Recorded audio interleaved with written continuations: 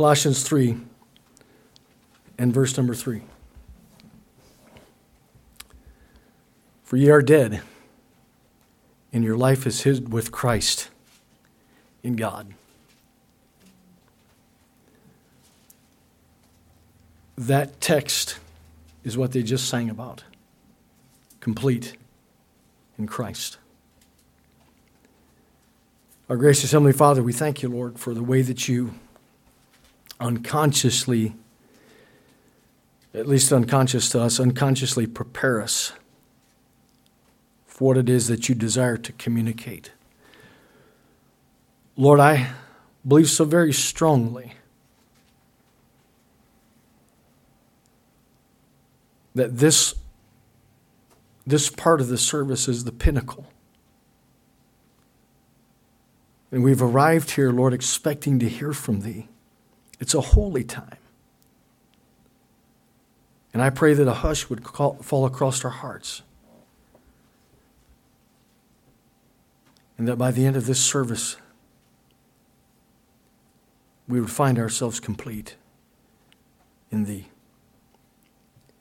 And we thank you and we love you in Jesus' name. Amen. In 62 AD, a messenger left Rome undetected. His name was Epaphroditus.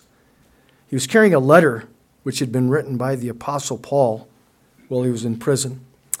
He was headed back to Colossae, where he was the pastor of a local assembly of saved, scripturally baptized believers who had voluntarily covenanted themselves together before God to carry out the Great Commission. That church gathered in the house of a man named Philemon. I understand, as I've read, that church never actually had a formal church building. Other churches did, but this one met in the home of a man named Philemon. There's a book written to Philemon from the Apostle Paul concerning a slave of his named Onesimus. That's another message altogether. But Colossae is, if you look at a map, you won't find it. As a matter of fact, if you Google Colossae, it'll take you to the Roman Colosseum. That's not where it was. Colossae is in modern-day Turkey, and you have to go quite a ways inland from the Mediterranean Sea into that country area of Turkey to be able to get close to it. There's a mountain there. I forget. I should have written it down, but there's a mountain there that kind of would help you get a bearing of where Colossae was in Bible times. It was an advanced civilization. They were high thinkers. They were Greek in their culture. They had a sizable population. It was more or less adored. You've heard of the Roman road, not the Romans road that we use to present the gospel, but the actual one of the roads that was built by Rome ran through Colossae, and they viewed it as a bit of a gateway to the east. And it was actually kind of a door that Rome tried to go through to tame the Orient, which they were never really able to do. But they tried. They attempted to tame the East, and by kind of really focusing a lot of attention in Colossae. It was a crossroads. It was a busy place, and because it was a busy place, it served as a center for Greek culture. I've talked about in the past Alexander the Great and how that he advanced the Greek culture all through that part of the world, and how important that was because the scriptures were written in the Greek language, and it became the business language of the world. Everybody knew Greek, and so everybody had access to the Word of God in a language that they understood. It's just a fascinating thing to consider as you think about the backdrop behind some of these things that happened. We read about in the New Testament. So it was a center for Greek culture, also a petri dish for heathenism, paganism, and the mystical religions that were coming out of the East, and the philosophical people that lived there really were subject to this, and they liked always to hear of some new thing. You know, you read a little bit about what it might have been like when Paul stood on Mars Hill and he saw that inscription to the unknown God, and he cried out to the Athenians, "I'm here to preach to you of this unknown God." And it really grabbed their attention because they were always wanting to learn something new. They were very philosophical. They loved knowledge. They thought knowledge was power. And much like we have a tendency to believe that way as well in this day and age. But this is the culture that this local assembly of saved, scripturally baptized believers found themselves in. And certainly they were subject to that culture. They lived in that culture. Their culture was not just what they did. Their culture was who they were. And a lot of them were saved out of that type of background. It's interesting to note the Apostle Paul never went to Colossae. But many still consider him to be the founder of the church at Colossae, because when he preached at Ephesus, a lot of those people at Ephesus were from Colossae. And they went back to Colossae, and they did what they were supposed to do as believers, and they evangelized others. They told others of the faith they had found in Christ and the relationship with God that they had found through the Lord Jesus Christ. And they went back to their homes, and this church, this local assembly was started at Colossae as a result of that. Now, this fellow Epaphroditus, he was the pastor of the church at Colossae. And in a lot of ways, he was like the founding pastor. 7, 8 years ago, really 8, 9 years ago, my family and I came to this community, and we began to kind of interject ourselves into the community, and with the intention of birthing a church. And it's happened. God grew his church and is growing his church. And it's much like that. Epaphroditus was somewhat like that he went and continued to share Christ with others so that they could be saved and discipled those who were saved, and they began to meet together in a local assembly. That's the definition of a church. And so that's where they found themselves. Well, one of the things that happened, this is about, it's within the first century of the church, Gnosticism began to creep in to the church. And Gnosticism, somebody has called it the church's first heresy. And there's different versions of it. There's just different versions of Gnosticism, different things that marked certain groups of Gnosticists. And Colossae was no different. They had a certain group. I don't know if I'm pronouncing it correctly, but I think it's pronounced the Essenes. But they were Gnostic in their faith, and they were marked by three main things. The first thing is that they had the practice of what they called higher thought. And they were very intellectual people. They were very philosophical people. And that practice of higher thought had led, and we're talking about people in the church now, because Paul is having to address this with the local assembly of saved, scripturally baptized believers. This practice of higher thought had led these people to believe that they had knowledge in a jug and held the stopper in their hands, as somebody wrote. They thought they were it. As far as knowledge was concerned, there was no smarter person in the room. And again, somebody wrote, they thought that they had knowledge in a jug and held the stopper in their hands. And it was that it was the end and the beginning was with them. Well, Paul subtly touched on this in Colossians 1:28, affirming that all wisdom is found in Christ alone. And so you see a subtle kind of jab there in Colossians 1 and verse number 28, when he says, whom we preach, speaking of Christ, warning every man and teaching every man in all wisdom, that we may present every man perfect in Christ Jesus. And they were trying to find maturity in the Christian faith through the means of knowledge and their own wisdom and things like that. And Paul is subtly addressing this thing of the fact that all wisdom is found in Christ alone.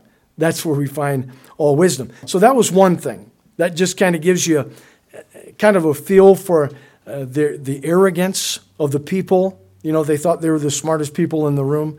They had also come to the opinion. This is a weird one, and I don't know how you come to this opinion. Now, these are Christian people, okay? But they had come to the opinion that God may have not spoken the universe into existence directly, but that God had created a creature who in turn created another creature until one of the creatures finally created the physical universe. Now, that is the root of pantheism.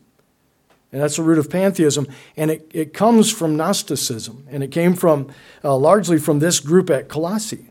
Now, how do you get there except that you drift away from the Word of God and faith in the Word of God and begin to try, instead of faith in things out, figuring things out And now you think that all wisdom resides with you, when the fact is all wisdom resides with and in Christ. And it affects every doctrine all the way back to the beginning, right? In the beginning, God.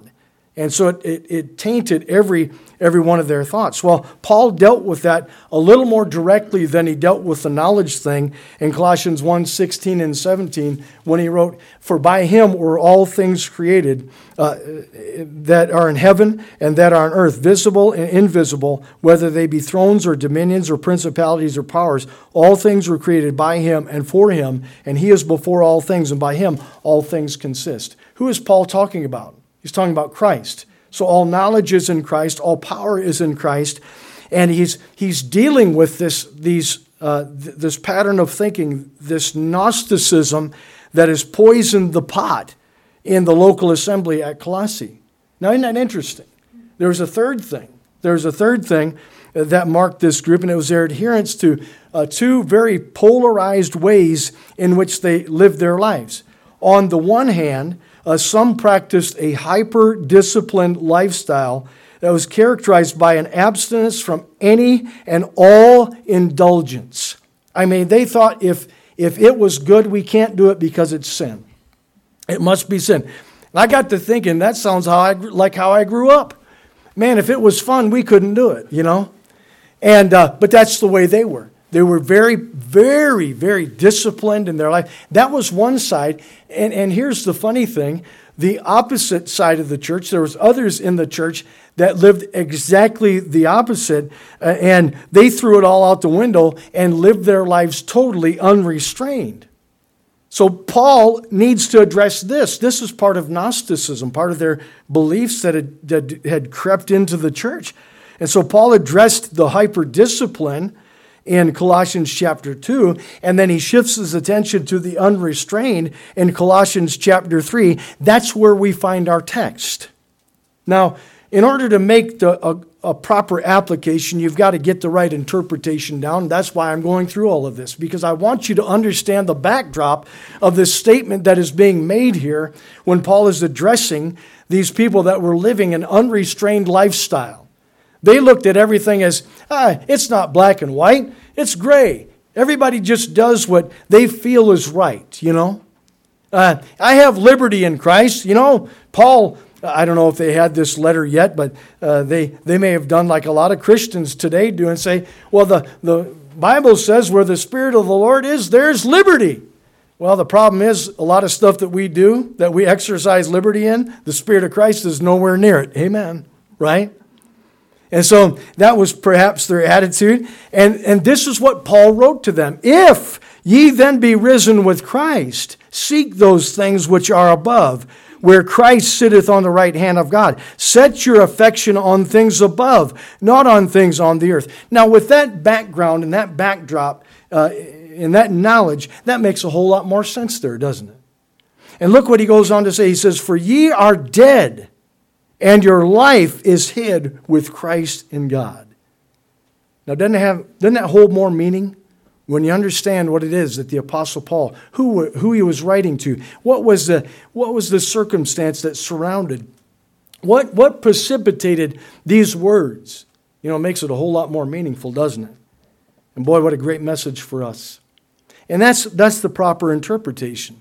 For those of us who are believers, we need to recognize that we've been risen with Christ, and we're to seek those things which are above, where Christ sitteth on the right hand of God. I think it's so important that Paul wrote that as he spoke of the fact that Christ has every one of God's attributes. And the fact that he is seated on the right hand of the throne of God, nothing escapes the knowledge of Christ. You can't do anything that Christ isn't aware of that you're doing. You might say, well, I didn't do anything, I just had a thought. He's aware of that too. He knows your thoughts.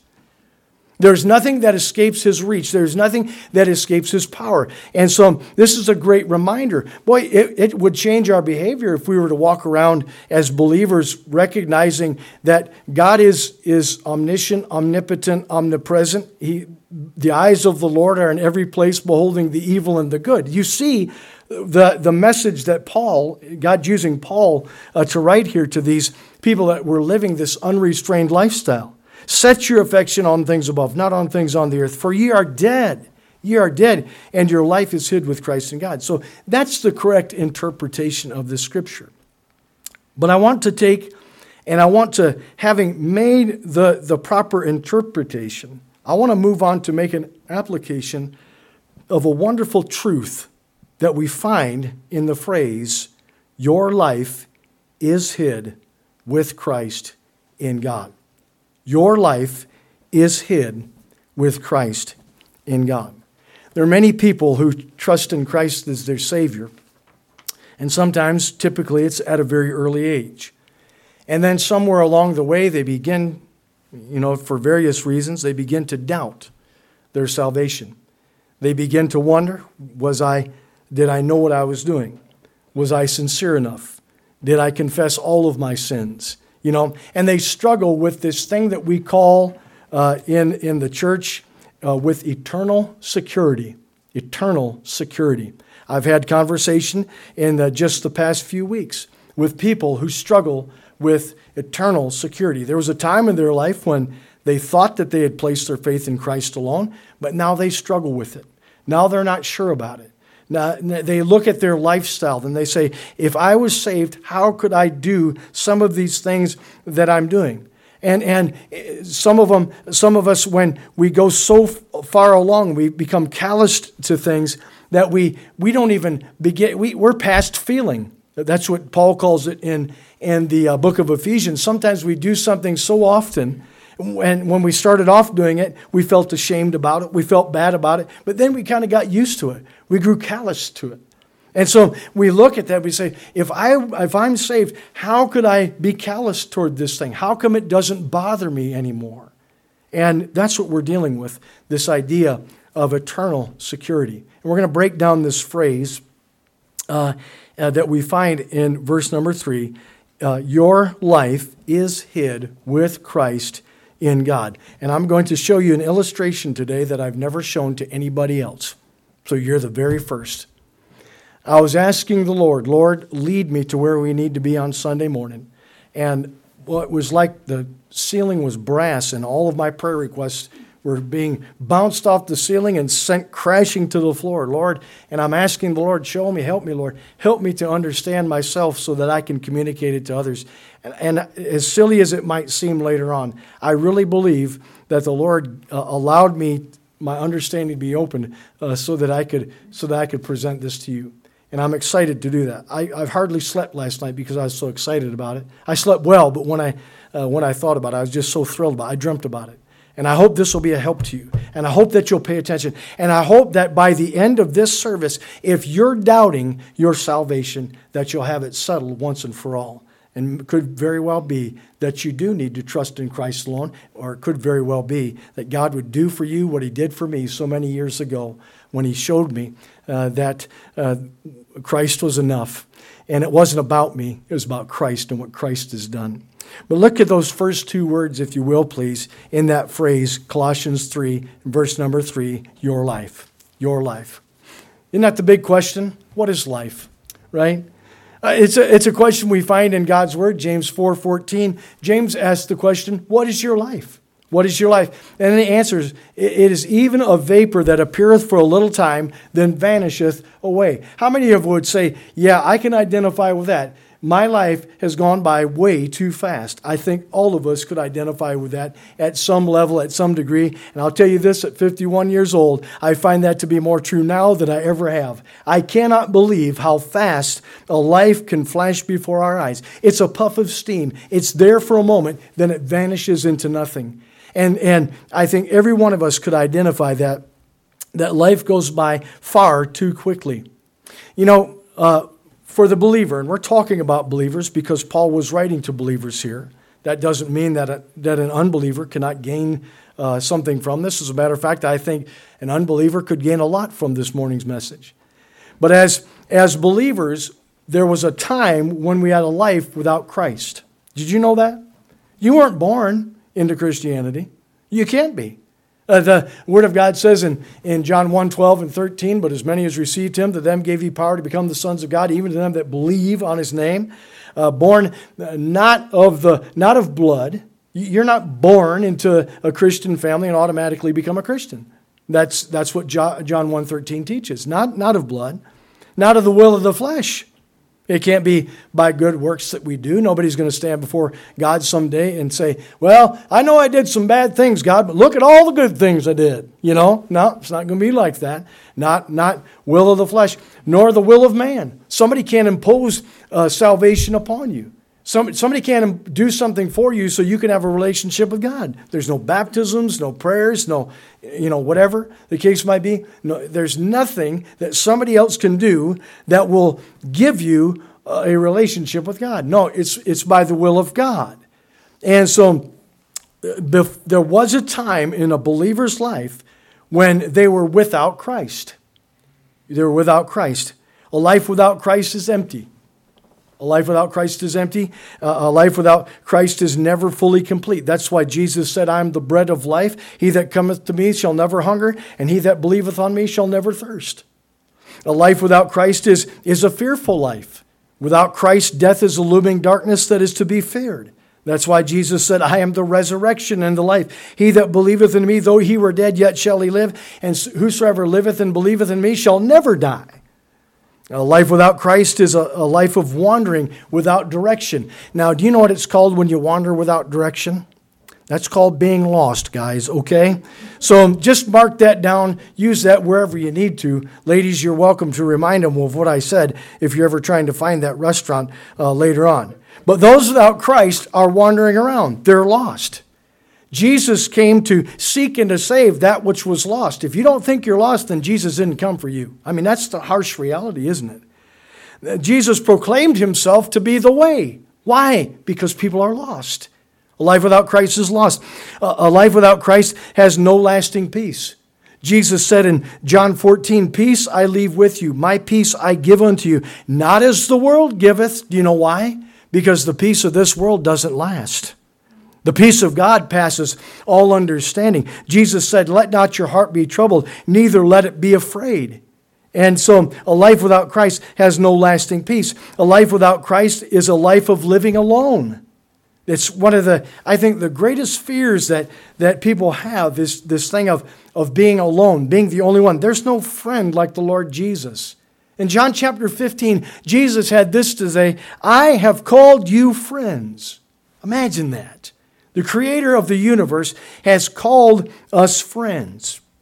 Those without Christ do not have anyone that they can truly say will never leave them nor forsake them. There's not a soul that they have.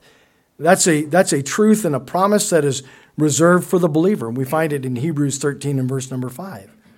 Without Christ, we're perishing under the wrath of God. We're condemned already without hope and on the broad road to eternal destruction and separation from God. That was life without Christ. Your life. It was like the TV program from a long time ago. This is your life. Boy, that'd be a rotten program, wouldn't it? All those things. Without Christ, here's the amazing thing. Somebody might be listening to me right now. They might be watching on Facebook Live or listening on dial-up or watching the video of this later on, and they might be sitting there going, that doesn't describe me, and I don't have Christ. Here's the kicker. Without Christ, we're often convinced that everything is fine.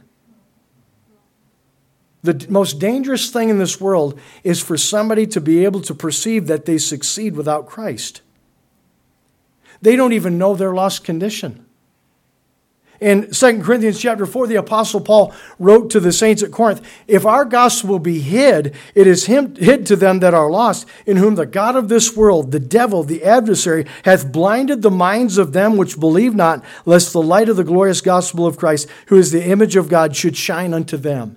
And so they walk around in their lost, empty, fearful, just anxious,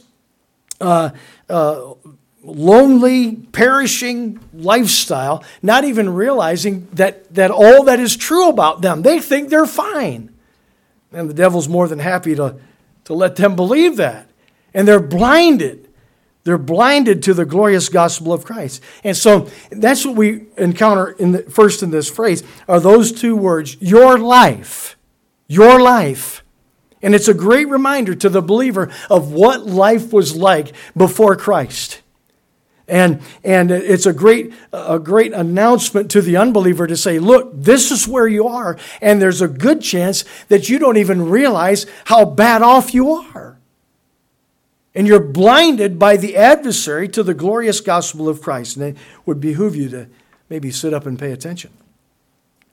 Let's look at the next two words. Started off your life. The second part of this phrase is hid. Is hid. There are only two types of people in this world. Did you know that? There's only two types of people in this world. Those who have Christ and those who have not Christ. The Bible says in 1 John chapter 5, and this is the record that God hath given to us eternal life, and this life is in his Son. Jesus Christ is the life and righteousness we're missing from birth. He that hath the Son hath life, and he that hath not the Son of God hath not life. These things have I written unto you that believe on the name of the Son of God, that ye may know that ye have eternal life. Isn't that great to know that you have eternal life? I mean, that doesn't mean 80% sure. That doesn't even mean 90% sure. It's even better than 99.9% sure. That's 100% sure. That ye may know that ye have eternal life, that ye may believe on the name of the Son of God. So, let's talk about those with Christ. With Christ. Those with Christ have their sin debt paid. Do you know the wages for sin is death? That's what the Bible says in Romans 6:23. For the wages of sin is death. But I like that conjunction because it's about to cancel everything that was just said. The wages of sin is death. The payment for sin is death. What I've earned because of my sin, even that one thing maybe that I've done in my life, a sin against God, that rebellion or that lie or that thing in my life that is an iniquity, a sin, a transgression, a trespass against God, that what I've earned for that is death, separation from God for eternity, ultimately is what that means. But this is the good part. The gift of God is eternal life through Jesus Christ our Lord. Now remember that phrase, the gift of God. The gift of God is eternal life through Jesus Christ our Lord. You know what that means? Christ paid our sin debt. But God commendeth his love toward us. Do you know that? And that while we were yet sinners, God loves sinners. And that while we were yet sinners, Christ died for us. What a gracious God that even though we were sinners, Christ died for us. Nothing took God by surprise. And so those with Christ have their sin debt paid. Those with Christ, their sins will be remembered no more. We talked about this last week, but let me review it because it's really exciting. That your sin, when you're in Christ, when you're with Christ, now keep these words, in our minds as we go through this. Your life with Christ means that your sins are going to be remembered no more. We find that promise first in Jeremiah 31:33, and then it's repeated twice in the book of Hebrews. Hebrews chapter 8 and Hebrews chapter 10. Additionally, in addition to that our sin not being remembered anymore, Psalm 103 says, verse 12, as far as the east is from the west, so far hath he removed our transgressions from us. Micah 7:19, he will have compassion upon us. He will subdue our iniquities, and thou wilt cast all their sins into the depths of the seas. And so those with Christ, their sins will be remembered no more, removed from us, and cast into the depths of the sea. You see, a lot of times we think, and there's even songs written about it, and that doctrine is wrong, that our sins are covered by the blood. Well, that's Old Testament covenant. Under the New Testament, under the blood of Christ, they're removed. And your life in Christ is a life that is removed from the sin nature and remembered no more. I mean, this is almost too much to be believed, but it's what the Word of God teaches. They have their sin debt paid. Their sins are remembered no more. The transgressions are absolutely removed, not just covered up, not just swept under the carpet, but removed and cast into the depths of the sea. Of God's, and may I use the word forgetfulness because there's a big difference between God choosing not to remember and forgetting. God's an omniscient God. He knows everything, but he chooses not to remember our sins and iniquities anymore. That's what it is to be with Christ. With Christ, we are justified. When God looks upon the believer, he sees them, get this, He sees them as if they have never belonged to a sinful human race. That is how powerful this thing is. That when before Christ, your life before Christ, condemnation hung over your head, because when God looked upon you, despite all the good that you've done in your life, there was still that sin that needed to be dealt with. And without Christ, that's all you're dealing with. That's why those who are dead without Christ, when they die, they'll stand before God someday and be judged according to their works. But those who are saved, those who have trusted in Christ alone as their only hope of relationship with God in the home of His presence for eternity, have their sin debt paid. And when they stand before God someday, God will not look upon them and see the good works and the sin in their lives. They won't be judged according to their works, but they'll be judged according to Christ. And when God looks at them, He looks at them just the same way as He looks at Christ. Let's develop this even further. As Romans 5:18 says, therefore, as by the offense of one, Adam, judgment came upon all men to condemnation, even so by the righteousness of one, the Lord Jesus Christ, the free gift came upon all men unto justification of life. When the believer stands before God someday, and I don't know, I can't, reconcile all this in my finite mind, but someday when I stand before God, God is going to look at me as if He's looking at His own Son, Christ. That's what it means to be justified.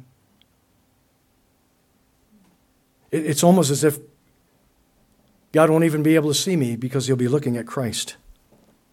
My name will be called when the roll is called up yonder, and I'll step forward to the bar. It's almost as if the righteous judge will turn and look to Christ.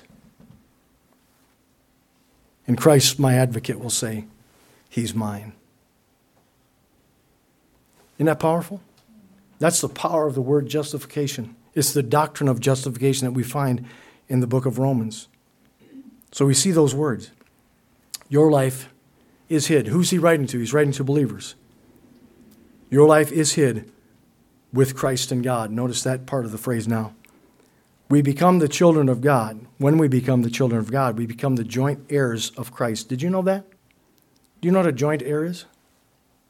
That means that the joint heir has all the rights and privileges of the heir. There's no difference. Galatians 3:26 tells us we're all the children of God. How? By faith in Christ Jesus. Those that have trusted in Christ as their only hope of relationship with God and home in His presence for eternity are the children of God. And if children, Romans says, then heirs. Heirs of God. H-E-I-R-S. Heirs of God and joint heirs with Christ. So Christ, as mediator, is the heir of all things. Hebrews 1:1-2 says, God hath in these last days spoken unto us by His Son, whom He hath appointed heir of all things. Who's the heir of all things? It's Christ. Those with Christ, by virtue of their union with Him, therefore, will inherit all things. Revelation 21:7 says, He that overcometh shall inherit all things. And then in Revelation 12:11, it tells us how to become an overcomer. That is, by the blood of the Lamb. They overcame them by the blood of the Lamb. That's how we become an overcomer. By Christ. And because Christ is the heir of all things, by virtue of our union with Him, we become the heir of all things. Now, that's powerful. I don't think we can grab hold of that. I don't think we understand that. Those with Christ, by virtue of our union with Him, will partake of Christ's glory. In John chapter 17, verse number 24, Jesus prayed this prayer, Father, I will that they also whom Thou hast given me be with me where I am, that they may behold my glory which Thou hast given me. And so we'll inherit all things. We will partake of Christ's glory. We will sit down with Christ upon His throne. Did you know that? Those who have trusted in Christ, it says it in the Word of God, Revelation 3:21, to him that overcometh, how do you overcome? By the blood of the Lamb, right? To him that overcometh will I grant to sit with me in my throne.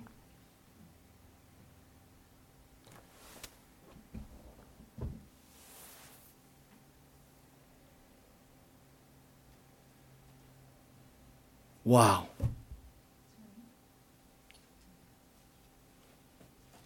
You know what that means? If you've trusted in Christ like I have, someday you're going to kneel before Christ.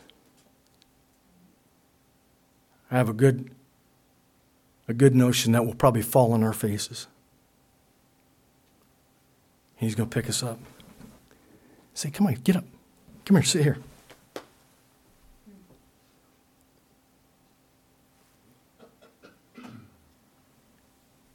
Your life is hid with Christ in God. Those with Christ become the children of God and joint heirs. And this gets back to the subject that we're dealing with in the next few moments. We'll be done very soon. When you become a child of God, you become a joint heir eternally. You cannot lose it. And I'm going to prove it to you.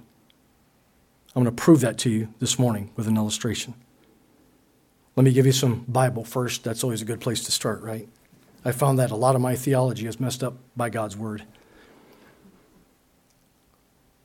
Most famous verse in all the world, probably, for God so loved the world, that he gave his only begotten Son, that whosoever believeth in him should not perish, but have what kind of life? Everlasting. Now, you don't have to be a Greek scholar to understand what that word means. Everlasting.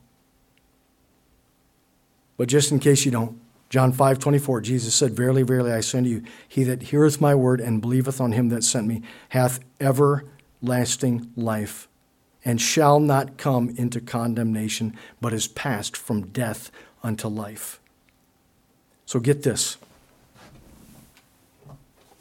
I got to prepare this, okay? Here we go. First time ever, your life.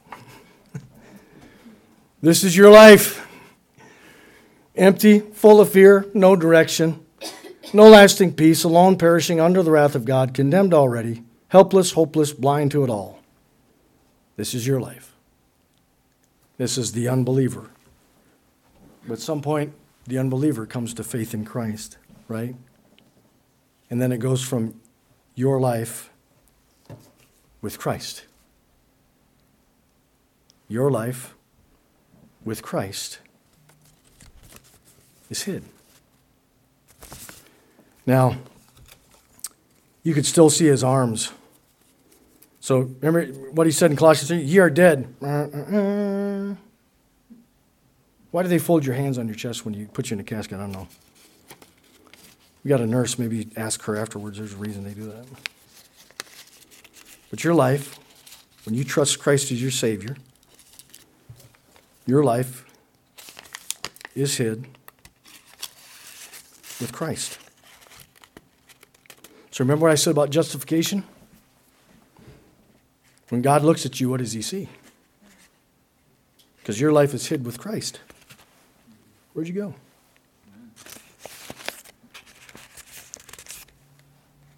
Getting tucked up in there good, so no, can't see him, can you? Your life is hid with Christ. Well, wait a minute. In God.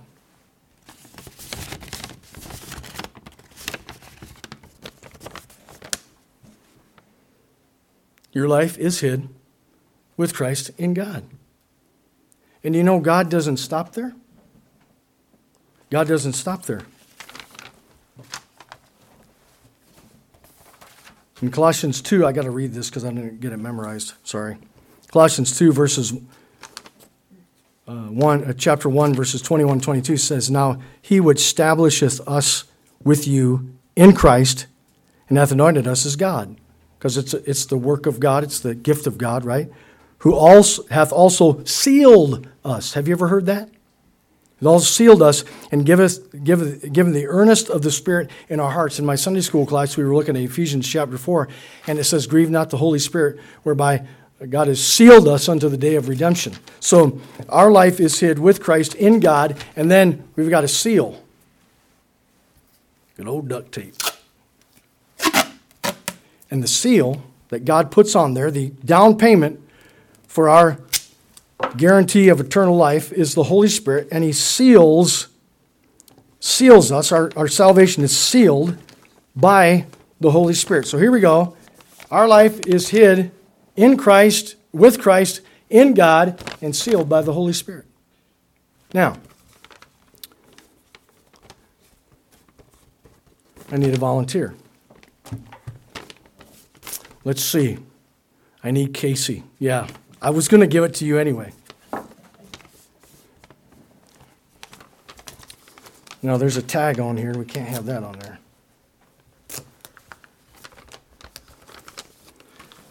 I hope this doesn't backfire. All right, Casey. Your life is hid with Christ in God and sealed by the Holy Spirit. All right. Now, let's suppose that little guy, that little paper guy, was me. Okay? I want you to get me out of there. Go ahead.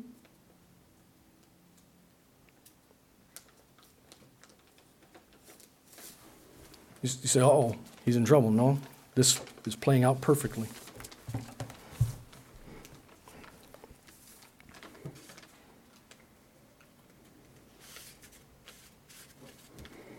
Okay, thank you. Thank you for your help. You're welcome. So Casey just proved a point, and you didn't even know it. All that a person has to do to lose their eternal life is to bypass the work of God, the Holy Spirit, and the Lord Jesus Christ. That's all you have to do. Is bypass that. Is destroy the work of God, the work of Christ, and the work of the Holy Spirit. Now, do you think that's even possible? Isn't that awfully prideful for us to think that we could bypass the work of God, the work of Christ, the work of the Holy Spirit? No. Impossible. See, your life is hid. If you've trusted Christ as your Savior, your life is hid with Christ in God, sealed by the Holy Spirit. Jesus said in John chapter 10:28, I give unto them eternal life, and they shall never perish. Neither shall any man pluck them out of my hand. My Father, which gave them me, is greater than all. No man is able to pluck them out of my Father's hand. I and my Father are one. And the only thing that you need, that in order for you to do, to lose your salvation, is to destroy the work of God, the work of Christ, and the work of the Holy Spirit. It's awfully prideful for us to think that we could even do that, isn't it?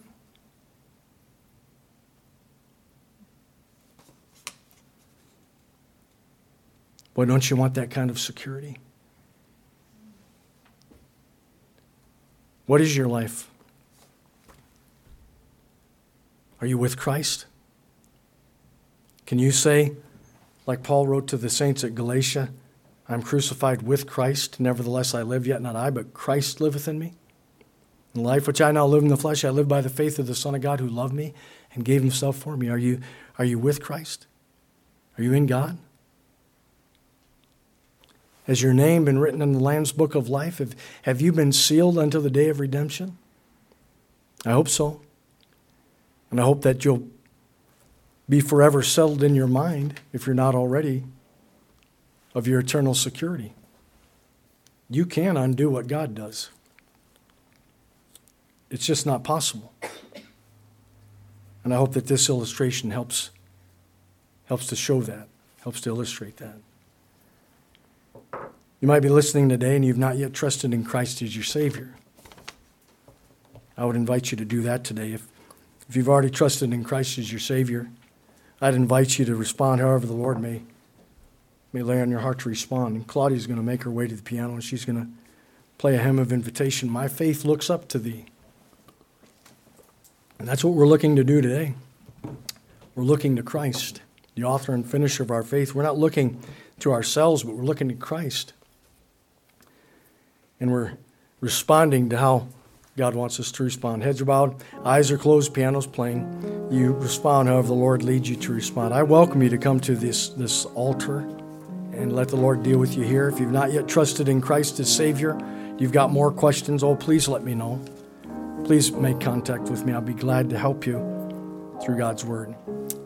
Respond however the Lord leads you this morning.